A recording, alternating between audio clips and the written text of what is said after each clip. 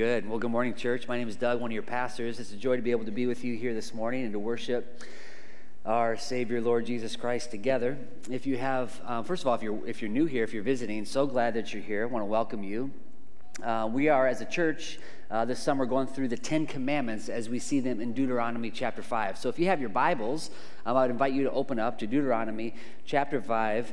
We're looking at the sixth commandment this morning, the sixth commandment. So chapter 5, verse 17. And as you are finding that passage, I will open in prayer. Father God, Lord, as we just reflect on the grace, Lord, that you have given us freely in your Son, Jesus, Lord, I pray that we are, first of all, that we recognize, as Brick was saying earlier, our desperate need for your grace, for your mercy, for your forgiveness. And just as we consider how you have revealed that to us and offered that to us through your Son, Jesus, Lord, we are so grateful this morning, so grateful.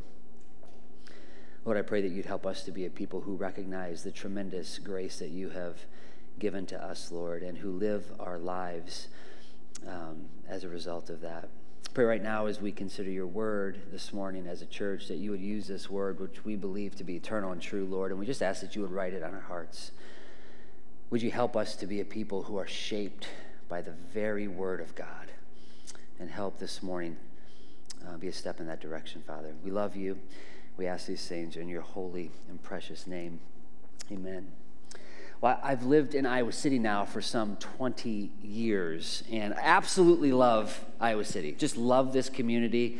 So much about Iowa City that I love, okay? There are, however, just a few frustrations. And I'll just share one of them with you this morning by way of an opening illustration. One frustration I've had historically since living in this town, and maybe you can relate, is that I find myself, after 20 years of living here, to this very day, if I'm pulling out of my driveway and heading towards some other destination here in town, it's not until I get out of the driveway, put the car in drive, that I begin to think, okay, what's the best way to get there, okay? I don't know, if you've lived here long enough, you know that there are so many ways to get from point A to point B in Iowa City, but there is no one clear, obvious path almost to get anywhere, unless you're going like a block down the street, okay? It's just, I find myself time and time again going, even to this building from my home, multiple ways throughout the week, and then coming back in a different direction. There's no clear and obvious path to get to your destination in this community, and it drives me nuts. Maybe you can sense my frustration. Maybe you can share in my frustration. Well, as we approach God and his word, I am so grateful that is not how God does us. He makes it so abundantly clear, the path that we are to go in this life. Now, I'm not saying that there's not just a complete plethora of alternative paths that this world tries to offer us, suggests that this is the right way, or maybe it's this path. There are so many options out there, but God, in his grace, reveals to us through his word the way we are to live in this life, and the path we are to take so that we can arrive in the next life, in eternity with him. The Ten Commandments, for us, what we have discovered is they are words. What we're saying throughout this series is they are words to live by. They offer us guidance and instruction on which path we are to take through this life. What we've seen so far as we've looked at the first 5 commandments, we've learned a great deal about worship, the importance of worship.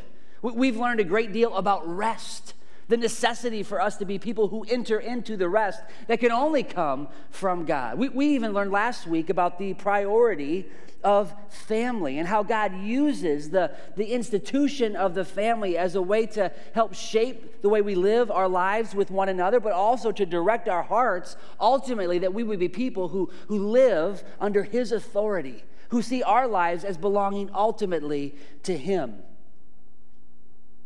One thing that I'm hoping that you will pick up along the way through this study of the Ten Commandments is that it should be very clear that God has made us relational creatures. We are relational beings. He has made us for relationships. Maybe that's a phrase that you've heard over and over again. He has made us as people who live relationally, vertically. We live in relationship to God, and the Ten Commandments show us how we are to live in that relationship. And then also there are horizontal relationships. There are relationships we have with our neighbor. The Ten Commandments give us instruction and guidance on how we are to relate to one another. The Ten Commandments map for us the path that God has laid out for us. They are words, you can be sure of it, that we as God's people are to live by. And the same can be said with this sixth commandment. If you're going to memorize any of the commandments, this is likely the easiest one for you to commit to memory. So kids, this is your chance. Memorize this verse. You can do it this morning, I promise you. Very simple. Let me just read Deuteronomy chapter 5, verse 17. This is what it says. You shall not murder. You shall not murder. This is God's word. You shall not murder. It's the sixth commandment. Short and simple. Not so much. What we'll see this morning is that this commandment, with this sixth word, the Lord calls us as His people, tells us that we must cherish all human life. What the sixth commandment teaches us as God's people, the path that God has laid for us to walk, is that we are to be a people who cherish all human life. So this morning, as we consider the sixth commandment, we'll look at, sort of make three movements. The first is, we'll just consider the what of the commandment. What is the commandment saying? What does it mean? We'll consider also together the why. Why does this need to be commanded? And then thirdly, we'll look at the how. Not how to murder, but how to obey the commandment. Okay? Get your mind out of the gutter for a second. Here we go. The first one. Point number one. What is the commandment saying? What's the commandment saying? You shall not murder. Of all the commandments that we've considered so far, this is clearly the most straightforward. In the original language, in fact, it's simply two words: no murder. No murder. It's pretty straightforward. It's hard to get messed up. Some of you may have learned the translation, memorized the translation from a different translation, the King James Version, which says, "Thou shalt not kill." The Hebrew Bible, in fact, has 8 different words that get at this heart, that speak to this idea of killing. And it's really important for us to get at the essence of what this commandment means, to understand the difference between killing and murder. It's why I think that if you have the ESV translation that says, "You shall not murder," that's the appropriate translation. The word is murder. To kill is different. To kill is just a general term referring to killing of animals. Warfare or capital punishment could also be killing. A term that appears hundreds of times throughout the Old Testament. Killing, to kill, is to take the life of another person, and it is to do so often at times in the Old Testament. You'll see that it's even permitted. It's even commanded in the Old Testament, largely in those two categories, in warfare and capital punishment. This word, however, is not translated to kill. The better word is to murder, which is a more narrowly defined term under sort of the general category of to kill. To murder would be killing that is not permitted, that is unauthorized, that is malicious. This is the word that the commandment is telling us that we shall not do is you shall not do any unlawful killing. That's what the commandment is saying. The question is, for many of us, does this really apply to me? Is this really something that we need to hear? The other 9 commandments seem to speak much easier to sort of universal human temptations. okay? Yet, when we consider the sixth commandment, it's very easy for us to think that we are somehow sort of distant from this commandment, that this commandment doesn't really speak to our reality. My guess would be nobody here is clamoring for us to just take up arms and start killing people ruthlessly. That would be my guess, my hope. My hope would be that the people that are sitting in our midst here this morning are not thinking, shoot, now I can't kill my neighbor. That would just be, I hope. That'd be my hope. Okay? But here's the deal. As much as we may think this commandment is removed from us, that we are somehow distant, the truth is we're actually not that distant from it. It actually is incredibly relevant. I'll give you two reasons. The first is, let's just consider sort of our moment in time, our moment in history. We are, 21st century, we are on the heels of what is really the most murderous century on human records. There's murder certainly going on all around us if you just think of the homicide rate, if you think of abortion, but even more than that, we are on the heels of a century in which humanity discovered how easily death could be accomplished on a massive scale.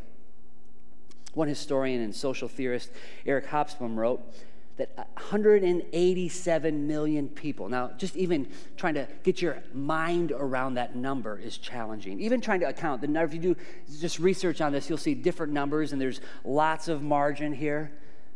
But he would say 187 million people were killed or allowed to die by human decision in a period of just about 75 years between the end of World War II and the dissolution of the Soviet Union. In those 75 years, 187 million people were murdered.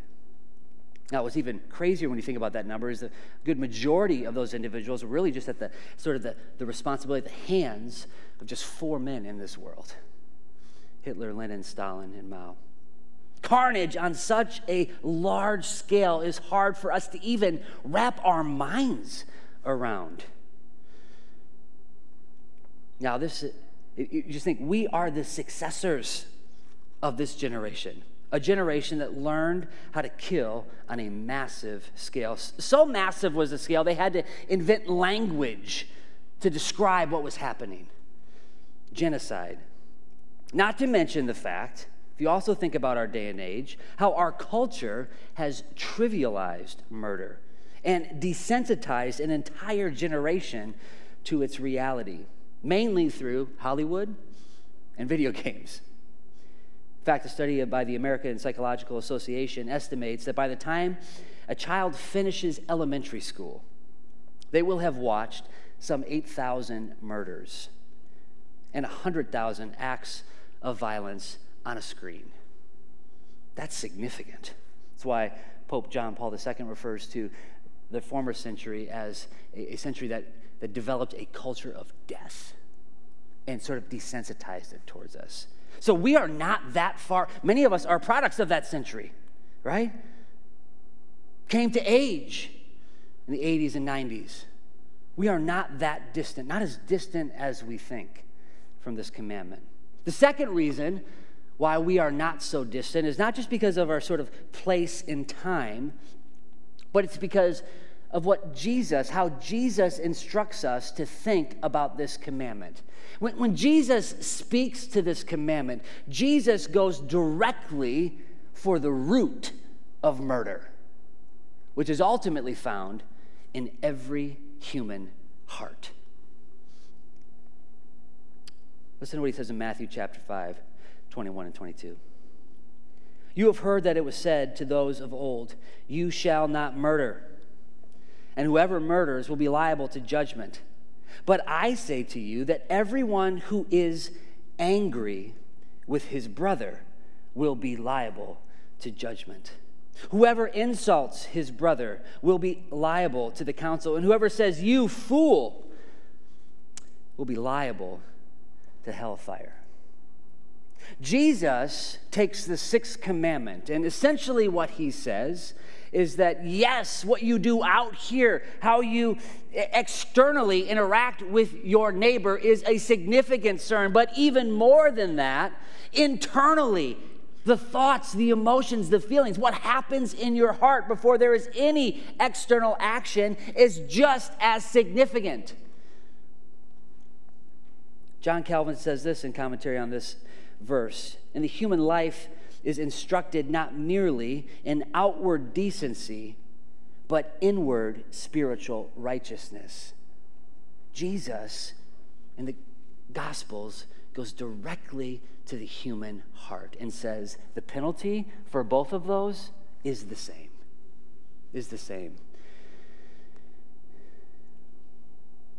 Jesus does not overturn the command not to murder. Rather, we're told, Jen Wilkins says, Jesus challenges, love the way she puts this. Jesus doesn't overturn the command. Rather, Jesus challenges our affection for bare minimum compliance. See, like I said before, many of us probably sitting in this room could say, murder, no blood on my hands. This doesn't apply to me. What Jesus says is not so fast. See, we are addicted as people to bare minimum compliance.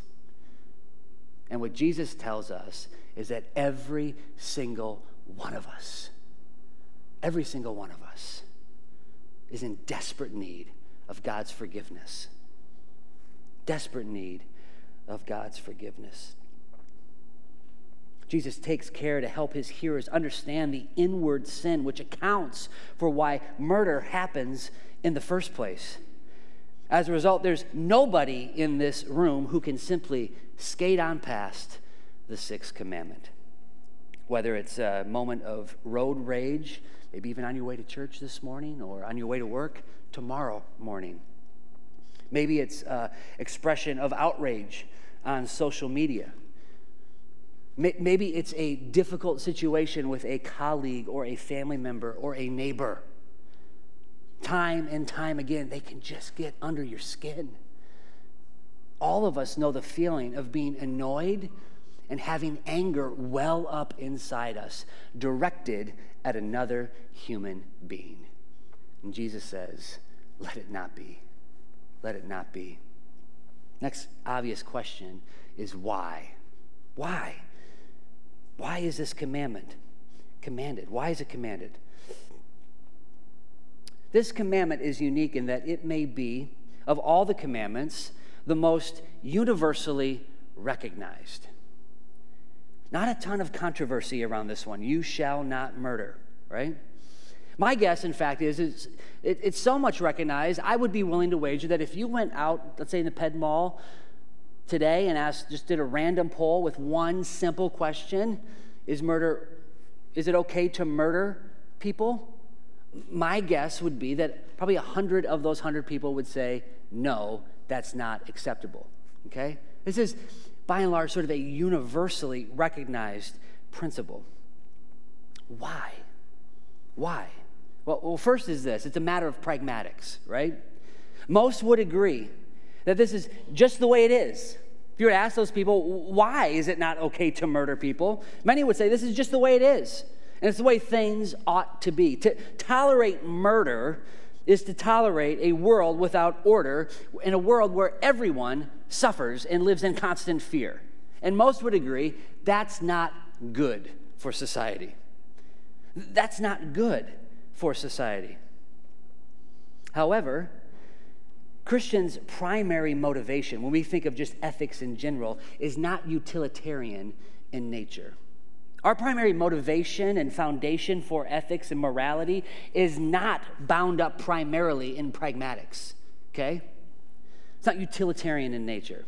And thank God for that. If the only way we can determine that murder is wrong is by declaring that it's not good for society, then we must answer another question. And that question is this: who gets to determine what is good for society? Is it Adolf Hitler? Is it Margaret Sanger? Who gets to determine what is good for society. No, see, as Christians, our foundation for ethics and morality is not bound up in its utilitarian nature. But rather, it's not a matter of, it's not pragmatically that we come to this conclusion. Rather, it's theologically. The Bible offers a more substantive explanation as to why we should not murder. Less concerned with the results, rather, the Bible drives us to a high valuation of human life. Look at what it says in Genesis chapter 9, verse 6. Whoever sheds the blood of man, by man shall his blood be shed. For God made man in his own image. This is what God says to Noah in Genesis chapter 9. Very simply, that anyone, if you were to go back and into verse 5, you'd see that it makes clear that man or beast, anyone who takes the life of a human being will be held accountable. It's such a high offense that anybody who takes it unauthorized will be held accountable.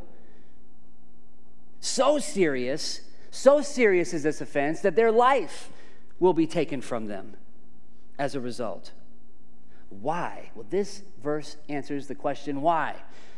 If I had my Bible open and a pen out, I would circle the word for in Genesis chapter 9, verse 6, because it says this: whoever sheds the blood of man, by man shall his blood be shed, for, here's the theology, here's the doctrine, God made man in his own image. Why is this such a big deal? Because God says he made us in his image. Because we're made in his image, we must value God's life. All human life is to be revered because it reflects God's image. Human beings are to be treated with dignity because they're made in the image of God. It does not matter what race that human being is. It does not matter what their background is. It does not matter what their religion is. It doesn't even matter what kind of rebellious life they embrace. If they are a human being, they reflect the very image of God, and therefore they are precious. They are sacred in this world. And the way we treat human life, this is what's so critical. Because of this fact, because every human being under the sound of this voice, every one of us is a reflection of the creator of the universe. Because of this fact, the way we treat human life reveals a great deal about how seriously we take God. I'll say that one more time. The way that we treat human life reveals a great deal about how seriously we take God. And the way God administers his accountability, or our accountability to him, and the wrongful taking of life shows how seriously he takes human life. We are accountable to God for life because human life bears God's image. So if this is the fact, if this is what the Bible teaches, then murder is an attack not merely against God's good creation. Murder is an attack against the very glory of God. Not just harm. Yes, there's harm and murder done to a victim and a victim's family, but there's also harm. There is subtraction from God's glory. All human life is sacred.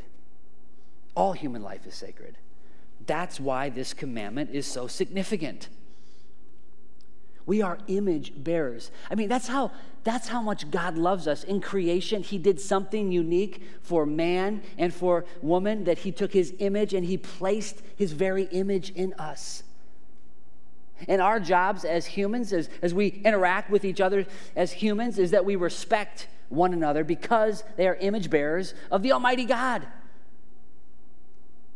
That's why it's so important. Third question: how do we do that?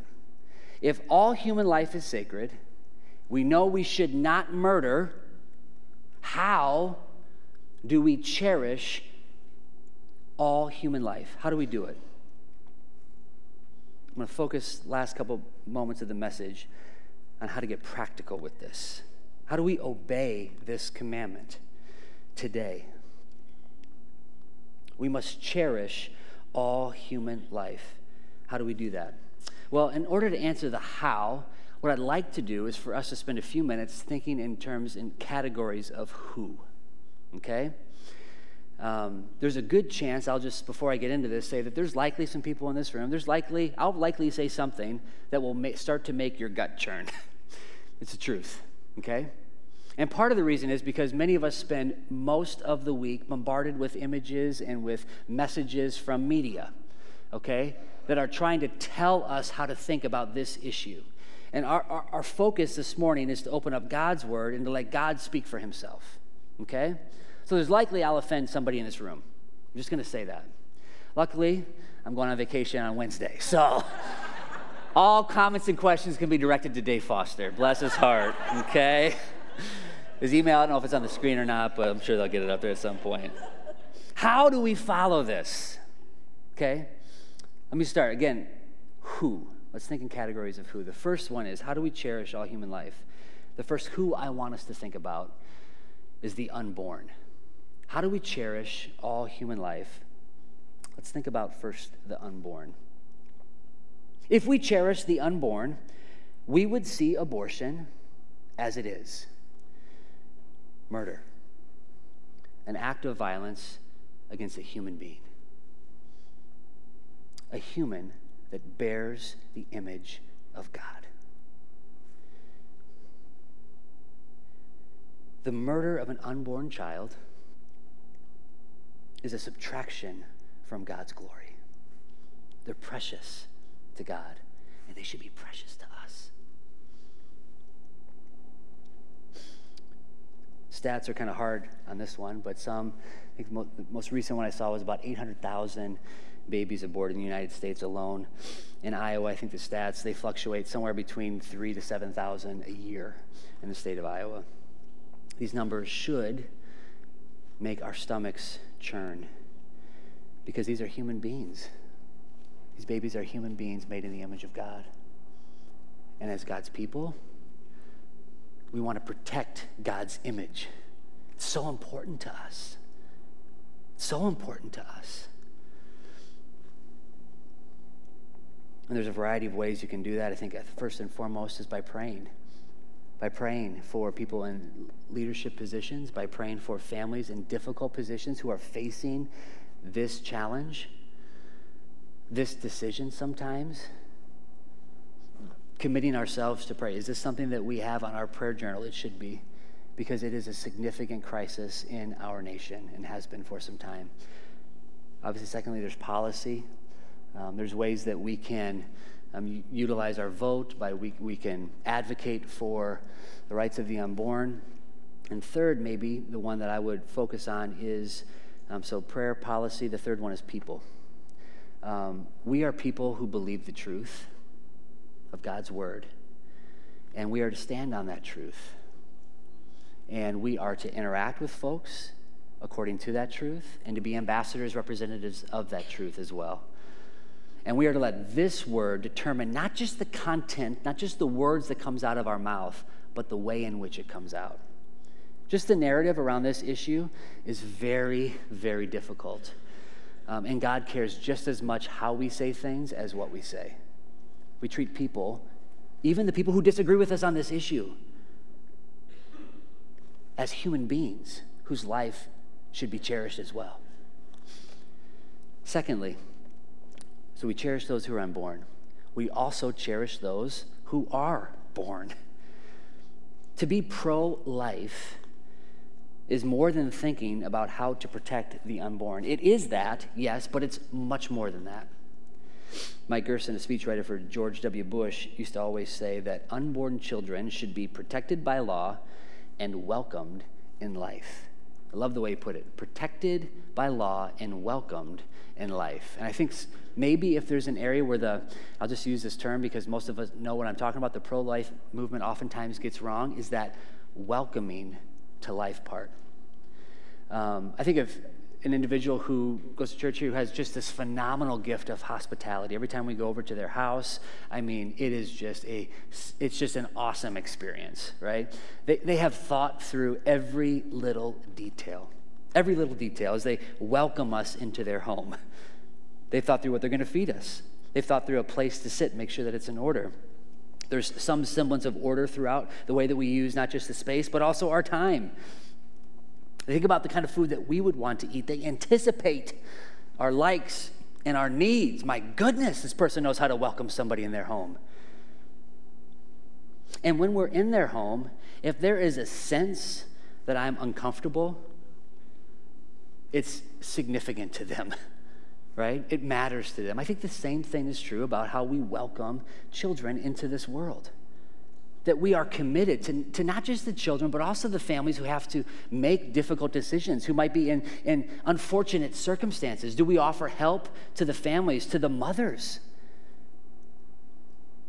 And how do we treat children once they come into this world? Are they just a nuisance? Something that we tolerate or dismiss?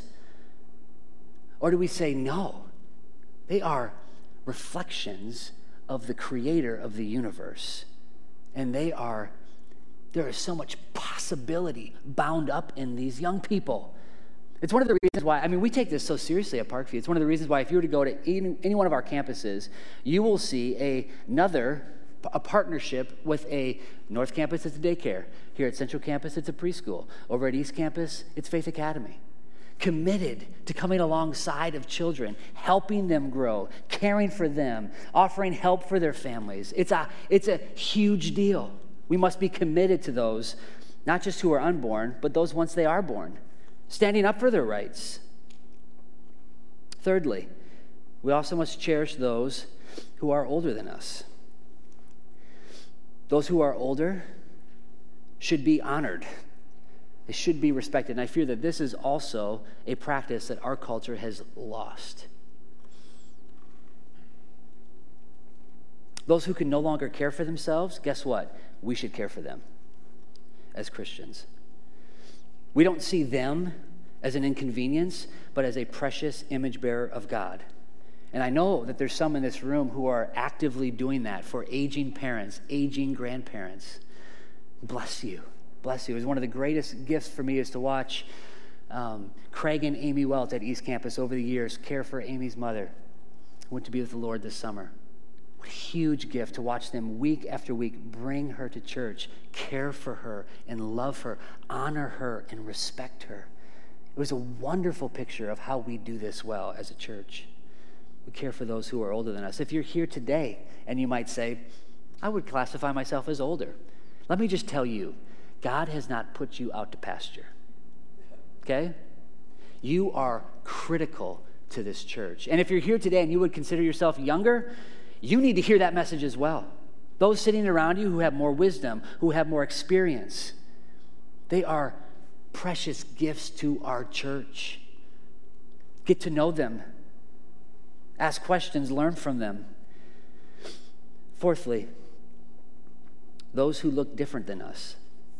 We are to cherish life, all human life. We are to cherish those who look different than us.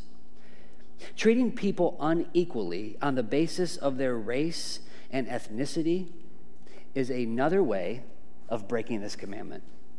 Dismissing racism as an irrelevant issue isn't the solution. It's very clear as you read throughout the Bible, racism is a major problem and a reality in our world, whether we want to accept that or not. It is. Image of God, every one of us is made in the image of God. Jesus directs us, love your neighbor. When Jesus died on the cross, guess what he made? A church, one new people. From all of the people, one new man. It's one of the glorious realities about the gospel. While the world out there wants to embrace this truth, sometimes where the substance of how and why they do it kind of falls short. Jesus is very clear. He died for every single one of us, and his blood covers every single one of our sins if we trust in him for our forgiveness. And as we do that, he makes us a beautiful, glorious people. He reveals the very manifold wisdom of God is revealed through the church, this multi-ethnic gathering of people. It's amazing. We have something to offer the world that they desperately want. A way by which people from different languages, from different tribes, from different races, from different cultures can come together in unity under the blood of Jesus. Our temptation oftentimes is to dismiss the pain of our brothers and sisters who have experienced trauma and who have endured a history of racism in this nation. We want to, I've seen it all too often in the last couple of years, just dismiss it away. And there's probably nothing more painful that we can do. We cherish all human life. And when we see a human who is hurting, who is broken, we demonstrate compassion. You know what we do as Christians? If we don't understand, guess what we do? We try to understand.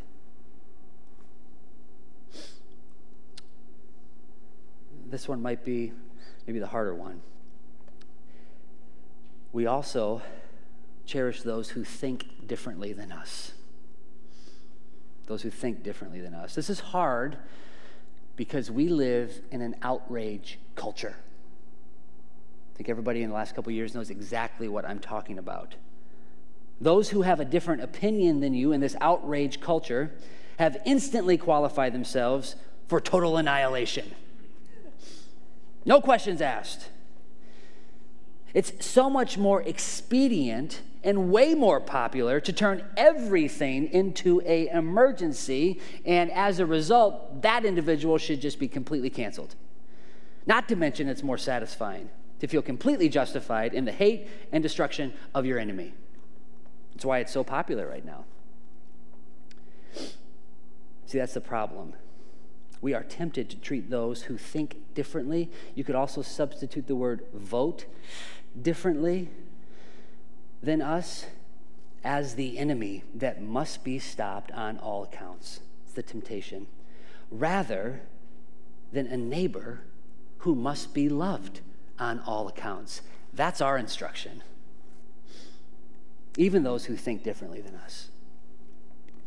The person you disagree with, really no matter what the topic of debate is made in God's image. And because of that, that person is a precious gift and ought to be treated that way. Just because someone has a different opinion than you, just because they may treat you and your opinion a particular way, doesn't give you license to murder them in your heart. They're made in the image of God, and they are to be treated that way. See, from the very beginning of Christianity, the belief of the Imago Dei, the belief, the conviction that as people we are made in God's image has been so practical. The truth is, I could go on and on and on, fill in the blank. People who dress different, who speak different, who smell different, who live different, who have a different amount of money in their bank account, who live in a different part of society. We could just go on and on and on and on and on. This is what is so beautiful about Christianity. And this doctrine, this belief, has given shape to Christian culture, the way that we live. And as a result, from the very beginning, do you know what Christians have been? You know what the church has been? The church has been a champion of humanity. From the very beginning, against abortion. And not just in the way that they spoke about it, but in the activities that they leaned into to care for the families, to care for the babies that were born. They were against infanticide. The early church was not a one-issue church. If it was a one issue, you know what that one issue was? The glory of God. And as it's revealed to us in each other, it's precious and to be treated that way. They were champions for the poor. They were champions for women. They were champions for orphans, champions for the weak.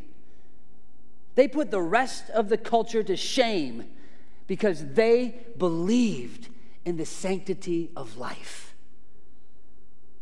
And our belief in that should have the same effect. We should be champions for the poor, champions for women, champions for orphans, for the weak, for the elderly, champions for humanity.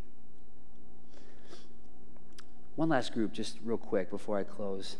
We must cherish our own life. This is really important too. Second leading cause of death in the U.S. between ages 10 and 35 is suicide. It's increased 23% between 2009 and 2018, steadily increasing over the past 10 years. There's some here today struggling in life. Difficult relationships, no direction, overcome by a sense of sadness so heavy you simply don't know if you can go on. Maybe feeling alone, convinced nobody cares. Maybe that describes you. Well, I assure you, your life is precious to God. Your life matters to him. So much, not only did he put his image in you, but he sent his son to die for you. He gave his son to redeem you, to save you. He wants you. Even when it feels like nobody else does, God does. This is a wonderful truth. Your life is precious to God. And here's the deal this morning, folks. The truth of the matter is, we are all breakers of the sixth commandment in one way or another. Odds are one of the groups of people that I just mentioned maybe cause you to get on edge just a bit. At the same time, I recognize that there's hardly anybody here who's actually committed murder. Hopefully nobody. But if you have anger in your heart, you have blood on your hands. That's the truth. So what do? Well, we look to the cross, where we see hanging on the cross, hands nailed to the cross, Jesus, the Lamb of God, who came to take away the sins of the world. The only man who ever lived his entire life, without violating any of the commandments. Never committed murder with his hands or his heart. Yet this man was murdered for you and for me. Crucified, gave up his life so that we might experience forgiveness and freedom to live the life that he's called us to. He gave that life as a ransom for us. And if we confess our sins to him this morning, he is faithful and just to forgive us and to cleanse us of all unrighteousness, even this. What an awesome God we serve. He values life so much. So should we. Let's pray. Father God, Lord, we thank you for your word this morning. Lord, we thank you that you are a great and awesome, a loving God. And Lord, I just pray that you'd help us to be a people who serve you, who obey you, and who love you with all of our heart, and who value and love our neighbor as ourselves. We ask these things in your holy and precious name. Amen.